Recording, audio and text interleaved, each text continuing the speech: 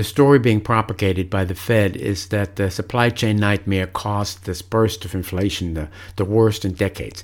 Inflation is taking off in other countries as well, with multi-decade highs in Germany and Europe, generally in Canada and other places.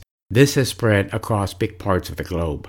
But the Fed and the U.S. government have refused to take responsibility for this bout of inflation. And they have blamed supply chain snags and labor shortages. And they have called this inflation temporary and transitory, and denying that their reckless money printing and interest rate policies and the immense deficit spending have had anything to do with it. But the Fed has lost control of the narrative. I'm Wolf Richter at wolfstreet.com, where we tell the stories behind business, finance, and money. You're listening to the Wall Street Report. It's Sunday, October 31st, 2021. In the 20 months since March 2020, the Fed has increased the assets on its balance sheet by $4.2 trillion, having nearly doubled its total assets to $8.6 trillion. This is a huge amount of money creation. And this money went everywhere. It ballooned asset prices, which made asset holders a lot richer. Real estate, stocks, cryptos, a bunch of other assets. It's the everything bubble. And the Fed did this to create what it calls the wealth effect. This has been spelled out in official papers by the Fed. The idea is that when these folks get richer, they are going to spend some of this new wealth. And when interest rates are low, they can cheaply borrow against the assets rather than having to sell those assets, and they can spend this borrowed money. This happened via cash-out refis of home mortgages. It happened via leverage in the stock market, which has ballooned to records. It happened via outfits that allow crypto owners to borrow against their crypto holdings. Leverage surged across the board, and this money was spent and will get spent, providing lots of fuel that didn't come from labor. Then there were the government stimulus programs, not just for the unemployed or for people under certain income levels, but for businesses, such as the PPP loans that went largely to people who didn't need them, and as we now know, and the rules were loose, and folks didn't really need to even break the rules to get this money. Over $800 billion in PPP loans were given out, most of them forgivable. And some of this money was spent on fancy cars and other stuff and provided some fuel that didn't come from labor. Big companies, too, got lots of stimulus money, and it was spent and invested. And states and municipal governments got lots of stimulus money, and this is being spent, and all of it will provide fuel that didn't come from labor. Nothing was designed for this type of burst of demand, but that demand didn't come out of nowhere. It was purposefully fired up by $4.2 trillion in money printing in 20 months in the U.S. alone, and by $5.4 trillion in deficit spending based on how much the U.S. national debt has soared over the period, by $5.4 trillion in 20 months. Combined, nearly $10 trillion in total stimulus. And it's still going on. Every major company is now talking about current price increases, about future price increases, and surging costs of materials and components and labor. And they're increasingly saying that these cost increases and price increases aren't a brief episode, but are getting baked into the economy. This is another sign that the whole inflationary mindset has changed. And consumers have undergone a revolution in their mindset over the past 12 months. What's happening with new and used vehicles shows how. Once upon a time, Americans took pride in haggling over the purchase price of a car or truck. Now they're eagerly paying well over sticker to get a chance to buy a new vehicle. And in terms of used vehicles, prices have spiked by 30% and 40%. I mean, just insanity. But vehicles are the ultimate discretionary purchase for most people. Most people can drive whatever they already have another year or two, but no, they have to buy now, and they're willing to pay an arm and a leg for it, and they're no longer even trying to get a deal. They're just paying whatever. And that shows how the inflationary mindset has changed, and it's not going to revert very easily. Despite all these shortages out there, and despite the supply chain problems, total retail sales in September were up by 14% from September last year and by 20% from September 2019. These are huge historic increases in retail sales. Retail sales include only goods, but the biggest part of consumer spending is for services. And the biggest portion of services is housing, which weighs 1/3 of the overall consumer price index. This housing component is based on two types of rent factors. While CPI inflation figures for rent have ticked up, and after having been pushed down during the pandemic, they remain very low, below 3%. But market-based data shows an explosion in asking rents. These are the advertised rents of apartments for rent. Asking rents run ahead of actual rents, and they run ahead of the CPI for rents, but asking rents are eventually filtering into actual rents and thereby into CPI. Across the 100 largest markets, the median asking rent for a one-bedroom apartment spiked by 11% in October from a year ago and by 12% compared to the pre-COVID levels in early 2020. And this comes from the Samples National Rent Report. In 16 of the 100 largest cities, and that includes New York City, the median asking rent spiked by 20% or more. There are some exceptions, and in only 11 of the 100 cities, rents declined. In San Francisco and some other Bay Area markets, rents are stagnating well below their pre-pandemic levels. In the city of San Francisco, rents are down 25% from July 2019. But those markets are the exception. Construction costs of single-family houses have exploded amid widespread shortages that range from windows to appliances and small items that you'd never expect to run out of. The Commerce Department's index of construction costs spiked by 12% year over year, the most since 1979, and is up 18% from September 2019. This excludes the cost of land and other non-construction costs. Builders cannot finish construction projects because they can't get the windows or whatever. The number of unfinished houses for sale, so houses where construction hasn't started yet and houses still under construction, accounted for 91% of total inventory for sale in August, and in September by far the highest ever. These shortages are everywhere, and a lot of the products are imported, as we saw in GDP data last week, and this is adjusted for inflation. The total trade deficit in goods and services worsened by over 5% in the third quarter to a record worst ever. The largest ports are hopelessly backlogged. They're putting through more containers than ever.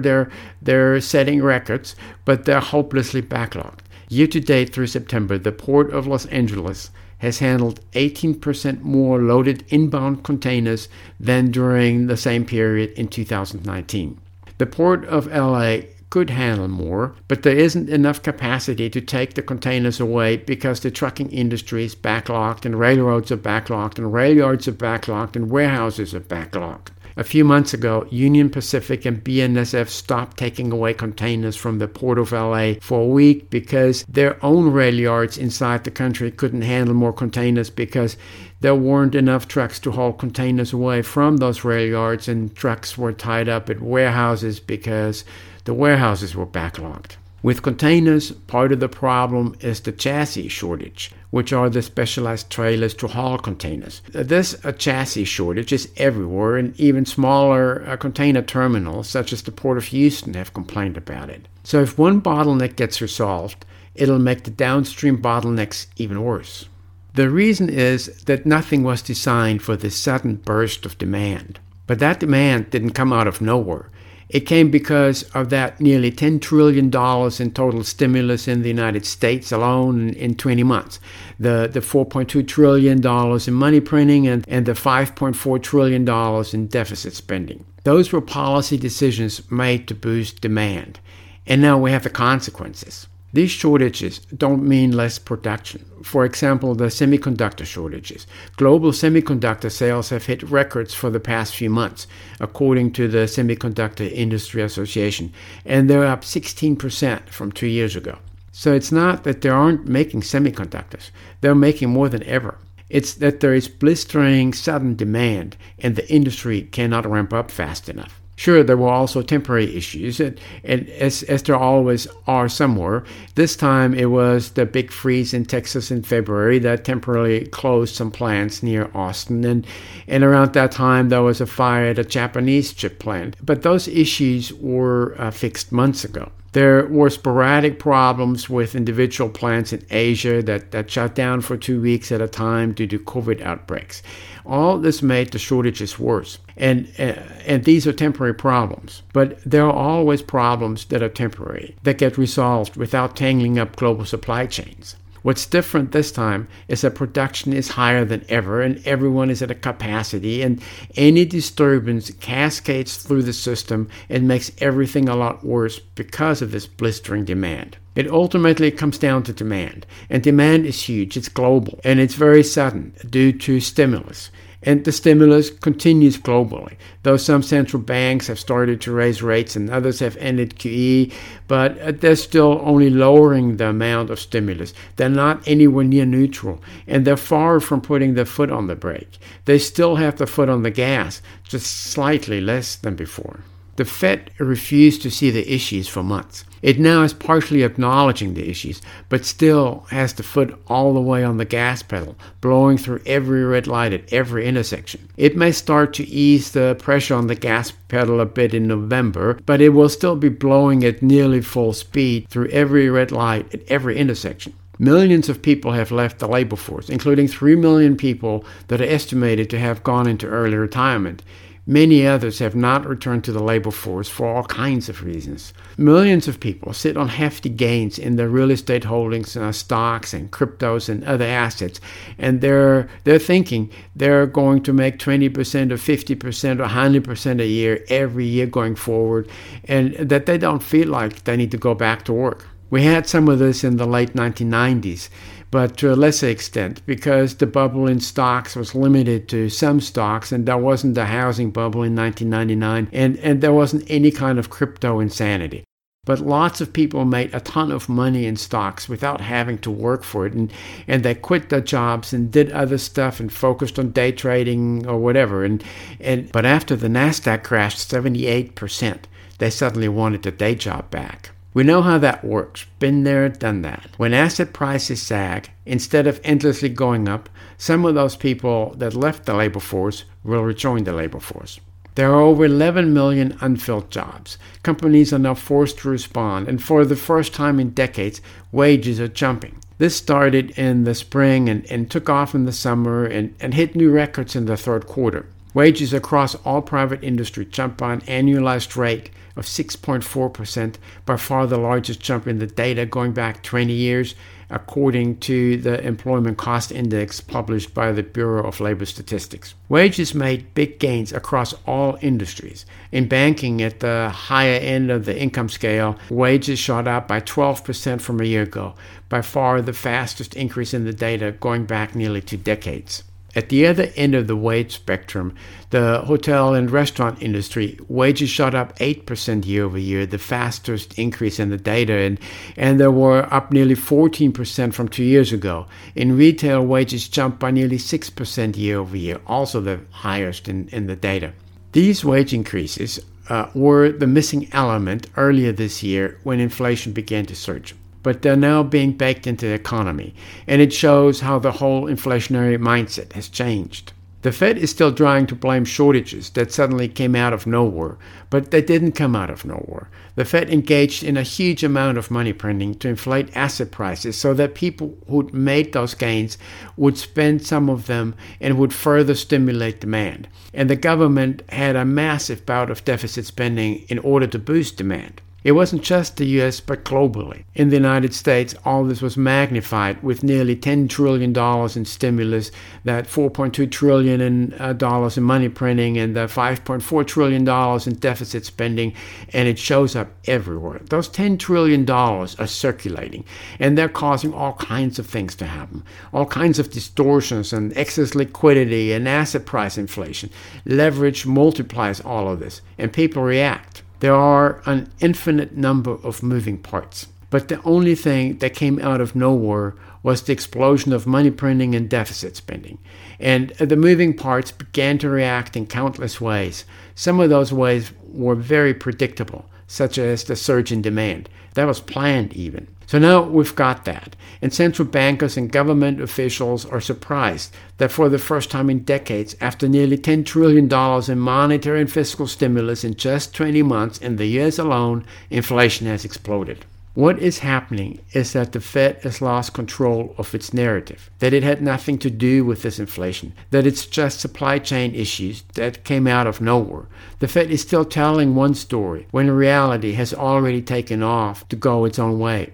But the Fed can crack down on inflation with its $8 trillion balance sheet that it can unwind and its policy rates at near zero that it can jack up. It has lots of ammo to combat inflation. And those efforts would boil down to reducing demand. But changes in monetary policy take something like 18 months before they have any effect on inflation. And even after that initial lag, battling ingrained inflation is a long, hard process. The longer the Fed waits, the deeper this inflation will be ingrained, and the harder it will be to dislodge. This situation, meaning the Fed's efforts to dislodge ingrained inflation, is something that most Americans have never experienced as adults. I'm Wolf Richter at WolfStreet.com, where we tell the stories behind business, finance, and money. Thank you for listening to the Wolf Street Report.